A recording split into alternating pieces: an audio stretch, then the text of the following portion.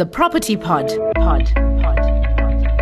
Welcome to The Property Pod with MoneyWeb. The property sector is an ever-changing sector, and in this podcast series, your host Suren Naidu chats to movers and shakers in the property industry. Hello, Suren Naidu here, and this is The Property Pod on MoneyWeb. May is Africa Month, and my guest on this latest podcast is Thomas Riley, Managing Director of Lango Real Estate. Lango means gateway in Swahili, and the group is a major investor on the continent, targeting property opportunities in the rest of Africa, that's ex-South Africa. Thomas has headed the group from the start, which was the brainchild of JSE-listed property giant Growthpoint and Investec Asset Management a few years back. Lango was previously known as Growthpoint Investec Africa Property, GIAP. However, with Investec Asset Management becoming a separate company and renamed 91, GIAP has changed its name to Lango. We are getting an update from Thomas on this Africa-focused fund today, but also asking him about the real estate opportunities he sees in the rest of the continent. Welcome to the Property Pod, Thomas. How's it there in London? Yeah, thanks, Suren, and good to be chatting to you. London is good. We're seeing the back end of COVID now, so, regulations and rules in that regard have literally disappeared. Hopefully the rest of the world will be following suit in short order, and obviously summer's on its way, so things are always looking up when that happens. Cross fingers on the COVID front, but summer on the way in London, but in Johannesburg it's the big freeze and we have load shedding. Anyway, let's get into it. Thomas, thanks again for the opportunity. The last time I spoke to you was pre-COVID, I believe, back at the API conference in Sandton. It was pretty much just you leading the team, back then known as Growthpoint Investec Africa Property. Now it's you, and you have a bigger management team. You based out of London, but you have your team in the locations in Africa where you have investments, or rather Lango has investments. Where do things stand currently, and how large is Lango? Where is the fund invested in, for example? Suren, Lango has grown enormously since we last spoke. I mean, as you remember, it was pre-COVID since we last had a catch-up. Since then, we have grown to be one of the leading real estate companies on the continent ex-South Africa. We have assets on the balance sheet of in excess of 620 million dollars, and that's effectively close to about 10 billion rands worth of assets.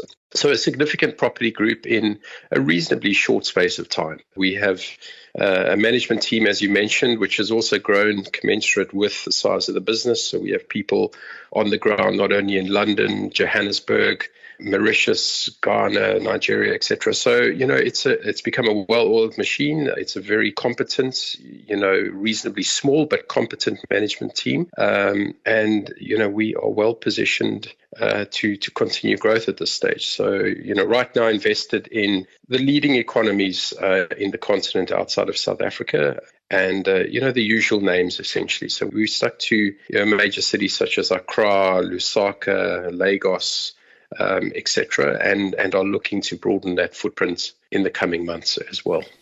620 million US dollars, that's huge. 10 billion rand about on the South African front. That's a pretty decent size REIT if it were listed in South Africa.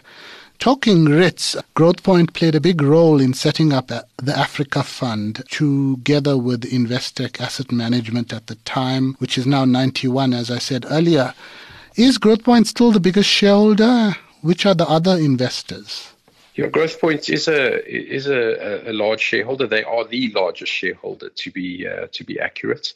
They hold roughly 16% of our business, so a large shareholder, but not a majority shareholder in that sense. Clearly, nonetheless, Growthpoint is a key stakeholder in our business, alongside the old Investec Asset Management, now 91. And in terms of growth of the business and so on, they're a party that we look to, or for assistance in a number of respects. But more and more, Lango has become more and more independent. It is ultimately a business that will separately IPO. So we are targeting a listing in the next 3 years or so, and a project is currently underway in that regard. The intention at this stage is that we will be London listed, possibility to look at secondary listings elsewhere at that time or thereafter, but primarily London listed at this stage is what we're targeting. So Growthpoint, obviously a key stakeholder. I mean, they're an enormous business within the South African context, and for that reason, we have decided not to pursue acquisition strategies in South Africa. There's no point in competing with the largest REIT in that country, and at the same time being a major stakeholder in our business. But there are a lot of opportunities for us north of the border. We are, looking at opportunities in countries such as Kenya right now, and more specifically Nairobi, which will continue the theme of us investing predominantly into capital cities. So you're very unlikely to find us investing outside of capital cities. It's a very focused approach in terms of where we like to invest and where we see sustainable assets that we can acquire. And that also leads into the type of assets, I guess, that we look to invest in. So again, outside of you being unlikely to see us investing in outside of capital cities, you're unlikely to see us investing into other asset classes within the real estate market. So it's going to be office, retail, and industrial where we can find it. You're not going to see us in residential. You're not going to see us in hospitality, in healthcare, etc. So it's a very focused approach all round. And I think that to a large extent, combined with the quality of the assets that we've invested in these major capital cities, has stood us in really good stead over this last sort of 2-year period dealing with COVID and the ramifications of that. Well, the new information, not that new, but it's good that it's still on track, is the IPO side of things. So let's see what happens there. You talk about the capital cities in major countries, Nigeria, Ghana, Zambia. Are you going to keep it to those countries? Are you looking at new locations in Africa? And what markets are you interested in? Yeah, so I think the next step for us is a move into Nairobi. That's definitely what we're targeting. So we're in the process of hopefully concluding the raising of additional capital in the next few months, and the intention is to deploy a large portion of that capital into Nairobi. So that is first choice for us. The rationale behind that is pretty simplistic, right? We are very concentrated at this point in time in West Africa.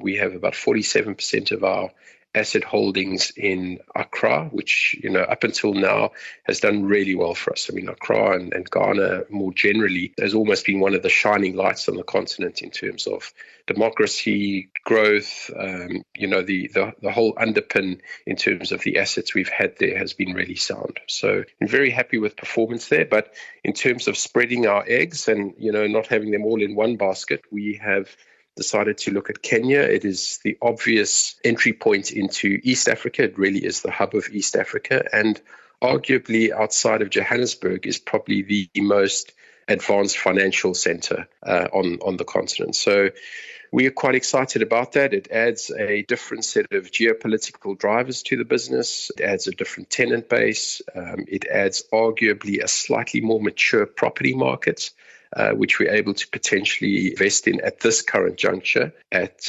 pricing, which looks pretty attractive. So for that reason, we're pursuing Kenya and more specifically Nairobi, as I said. Separate to that, there are opportunities elsewhere as well. We are looking at Morocco, and very, very niche opportunity in terms of industrial potentially that we're trying to unlock. So not really too interested in office or retail space in that country. It's much more logistics orientated move that we're considering there. Yeah, there are opportunities, but I think first and foremost for us, it's about getting a footprint in Nairobi. That's next for us. So we'll then have a solid footprint in West Africa, solid footprints through our assets in Lusaka, Manda Hill, and then bringing in East Africa. So it becomes much more of a pan-African business, a much more risk diversified business, arguably something we're quite excited about pursuing in the coming months. Thanks for that, Thomas. On the note of capital raising, you talked about having $620 million on the balance sheet in terms of assets. I know besides GrowthPoint, you have other partners that have come in. One of them is the International Finance Corporation. Who are going to be your next investors? Is it still IFC, maybe more of GrowthPoint, or other financial institutions such as development finance organizations or pension funds? Yeah, I think with pension funds, you've hit the nail on the head, Suren. So, if you look at the bulk of our investor base at this point in time is actually pension fund related. And we don't see that changing. Pension funds are obviously, looking for long-term stable returns in terms of yield.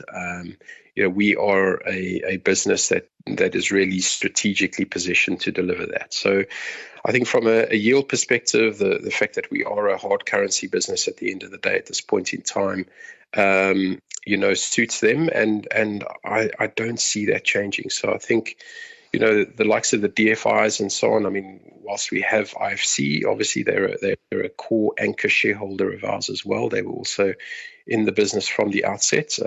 We'd like to think they will continue to follow rights, in terms of subsequent share issues by ourselves.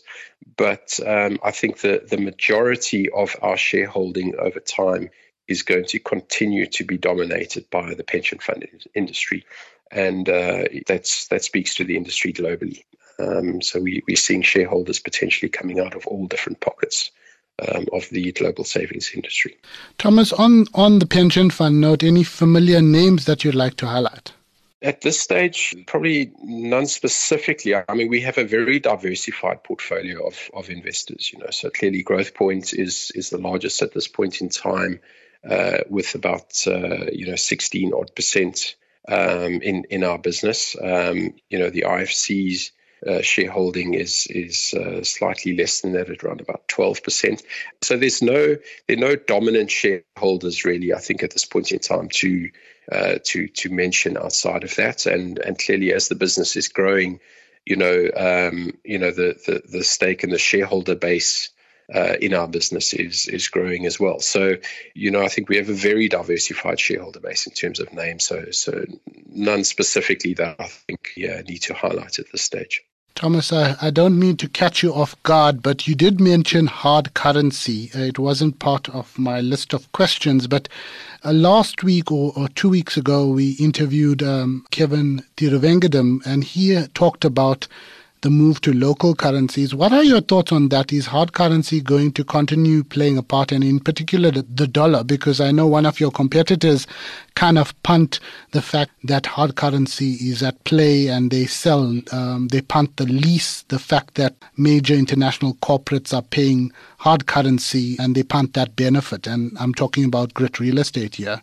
Yeah, I think in terms of the dollarization of the rest of the markets in Africa, I think if we look at our specific business at this point in time, we have circa 97% of our income in dollars. So that is the current situation. How it's going to unfold going forward may be a separate discussion, and, my views on that personally is I think, if one has to take sort of a 10 or 15-year view, which is a very difficult thing to do, but I think it would only be fair to expect that several of these countries may well become far more liquid in terms of their own currencies. What is currently not in play, or not in place rather, at this point in time, is a suitable level of development of their own capital markets, their own domestic capital markets.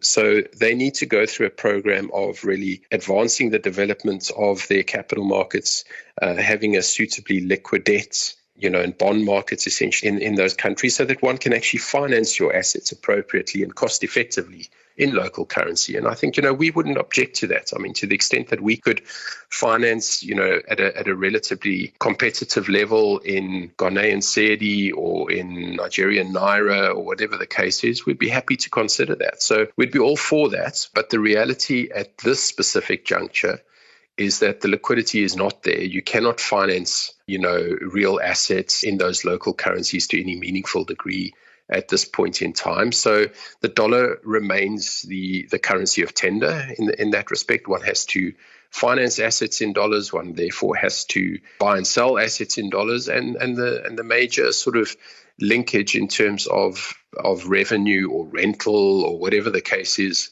for any real asset, not just real estate, is dollars.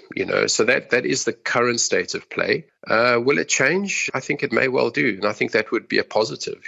To the extent that we can have funding in some of these local currencies, I think could be advantageous to us as long as it's cost effective. And, to the extent that we have a multi-currency or a basket of currencies of income at the end of the day, clearly is not a bad thing either. Clearly those leases in local currency would be escalating at a far higher rate of inflation as opposed to the dollar, where escalations on dollar leases, whilst it's nice to have dollar income, the escalation of dollar leases is pretty much negligible. So there are pros and cons to both sides. I think at the end of the day, as long as the markets are reasonably efficient and pricing is accordingly efficient, everything should come out in the wash. So as long as markets develop and we can participate efficiently and effectively in those markets, be they in local currency or in hard currency, we would be open to that. It gives us optionality at the end of the day. So very happy to see those develop, but it's not going to happen today or tomorrow, Suren. So, that is something, gazing into the crystal ball effectively over the next decade, we may see some development in that regard. Just a last question, Jan. I hate to go necessarily on a negative note. You have this dollarization question, but what are some of the other challenges that you may be facing or the company Lango in Africa? Because it's not easy, but you are taking on the challenge and you're making a success of it. And maybe on the reverse side, some of the positives that can come out of this drive of Lango into the rest of Africa. Yeah, look, running a business in Africa with a shareholder base that's international is a very complex exercise, So we are fortunate that we have a management team that is extremely experienced. We are very much in tune with our assets and effectively manage these assets with a very firm hands-on approach. And, without that sort of hands-on approach, I think particularly managing assets in these different countries over the last 2 years or so would have been a very difficult exercise. But we've managed to turn it around. We've had great results over the last 2 years. Just a headline as an example. If we look at our rental invoices that we've issued over the last 2 years to our tenant base, we've managed to collect in excess of 112% of those billings. So what that means is not only have we collected the invoicing that we've issued, but we've managed to delve into the past, because obviously we acquired a lot of these assets with historical arrears or historical, bad debts almost effectively. And we've managed to recoup not only what we owed currently, but what was owed previously. So it's been an extremely hands-on approach, a very active approach from a management perspective from ourselves. I'd like to see how many property companies out there have generated those sort of, levels of collections. I don't think there are many. So, whilst people often may have maybe a slightly, I don't want to say negative slant in Africa, but it's not necessarily familiar to people.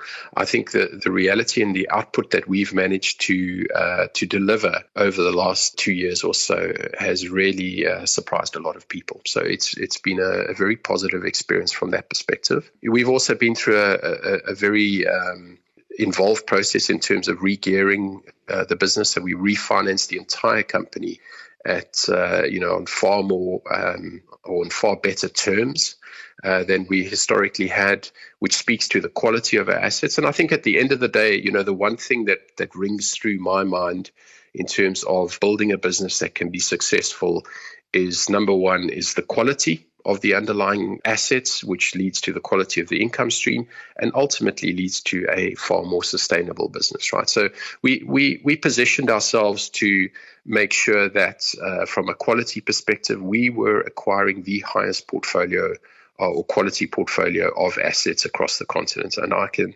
almost without doubt, feel comfortable that we have done that. And the results, effectively are a subset of that. So if you get the assets that you own wrong in the first place, you are constantly going to be fighting an uphill battle. So we managed to get that right, and we acquired assets at the right price as well, which is clearly important. And our timing was pretty good in terms of getting in. So all in all, it's been a very positive experience. We are now well positioned for growth. We're looking to grow our capital base in the coming months, deploy into Nairobi as an example, as I mentioned, which gives us then a footprint which is much more Pan-African from a risk perspective, far more diversified. So we're very excited about what the next 12 to 24 months will bring us from an asset perspective, and then obviously the planned IPO in the next 3 years. So an exciting period of growth for Lango ahead of us, Suren. Thomas, we went a little bit over time there, but thank you so much for your time. Really appreciate it. That was Thomas Riley, Managing Director of Africa-focused Real Estate company Lango. Thanks for listening to the MoneyWeb Property Pod with Suren Naidu, brought to you by Brawl Property Group. To listen to more episodes, go to moneyweb.co.za or the MoneyWeb app and follow MoneyWeb News for daily updates. Follow Suren on Twitter @Suren Naidu for more of his property industry content and other business stories. The Property Pod. MoneyWeb, your trusted source for business and investment insights.